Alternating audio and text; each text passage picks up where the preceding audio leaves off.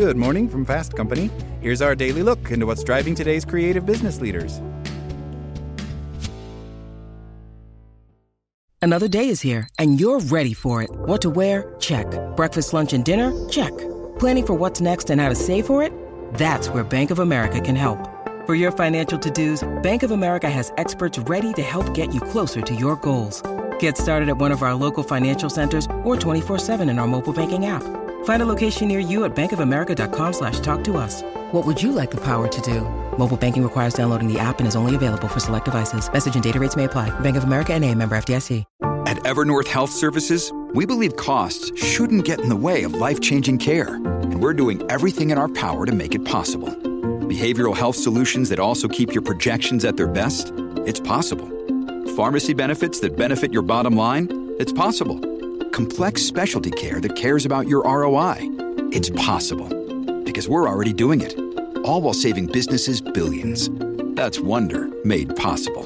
Learn more at evernorth.com/wonder.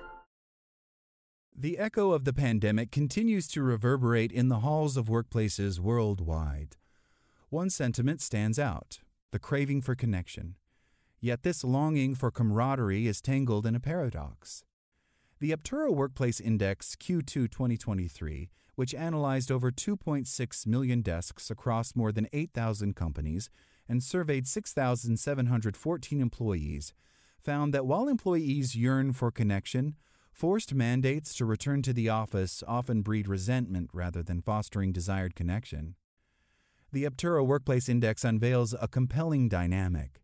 Non-managers ranked socializing with friends and colleagues as their number one priority when asked to give 3 reasons for coming to the office. Interestingly, when asked where they like to work when in the office, 47% of survey respondents said they like to be near their team, hinting at the importance of choice in fostering genuine connection. The office isn't just about free coffee or ergonomic chairs. It's the hub of connection. The seemingly mundane chatter around the water cooler, spontaneous brainstorming sessions, and shared celebrations of success are the elements that weave the social fabric of the workplace. But while these interactions and the sense of belonging that comes with them are cherished, they can't be forced or manufactured. That's the problem with mandatory office attendance. The genuine, organic connections that people miss about the office setting can't be mandated from the top down. Forced attendance doesn't necessarily equate to more meaningful interactions or stronger relationships. Forced office mandates overlook individual preferences, the diversity of work styles, and the practical benefits of flexible work arrangements. Connection and camaraderie within a team can't be hurried or compelled. They need the right environment to thrive.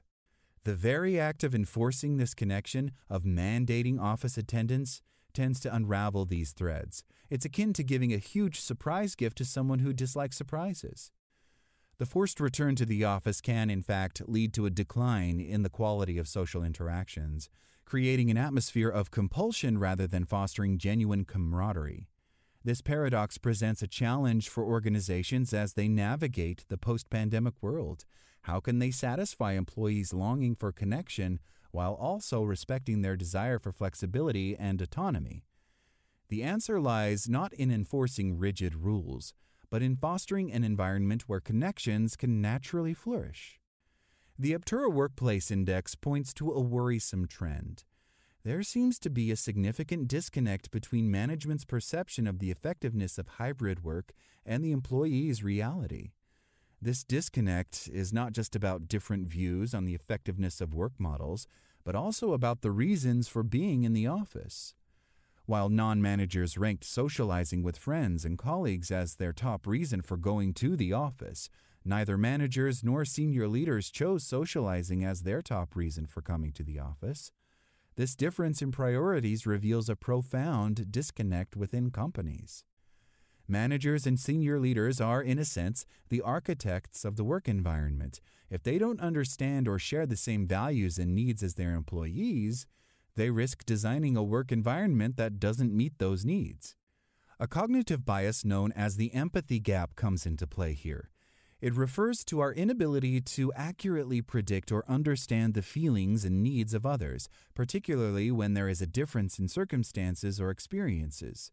In this context, managers and senior leaders may find it challenging to understand the needs and preferences of their employees when it comes to office attendance and the need for social connection.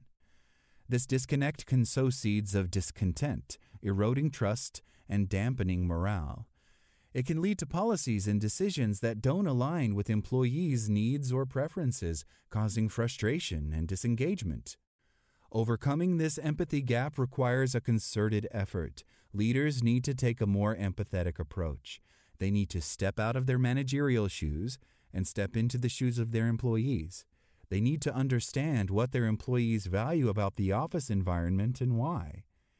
Engaging in open dialogues with their teams, actively listening to their concerns and aspirations is a critical first step. It can help leaders bridge the empathy gap and align their perspectives with those of their employees. Once leaders understand their employees' needs and desires, they can create a work environment that truly fosters connection and productivity.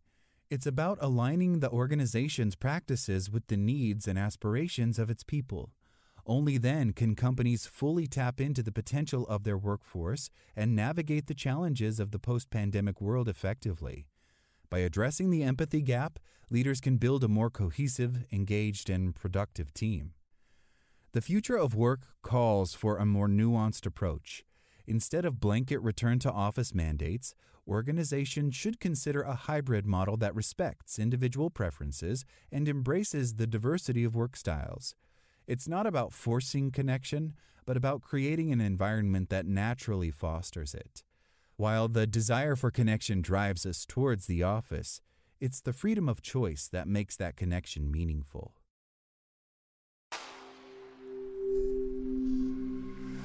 Spoken Layer.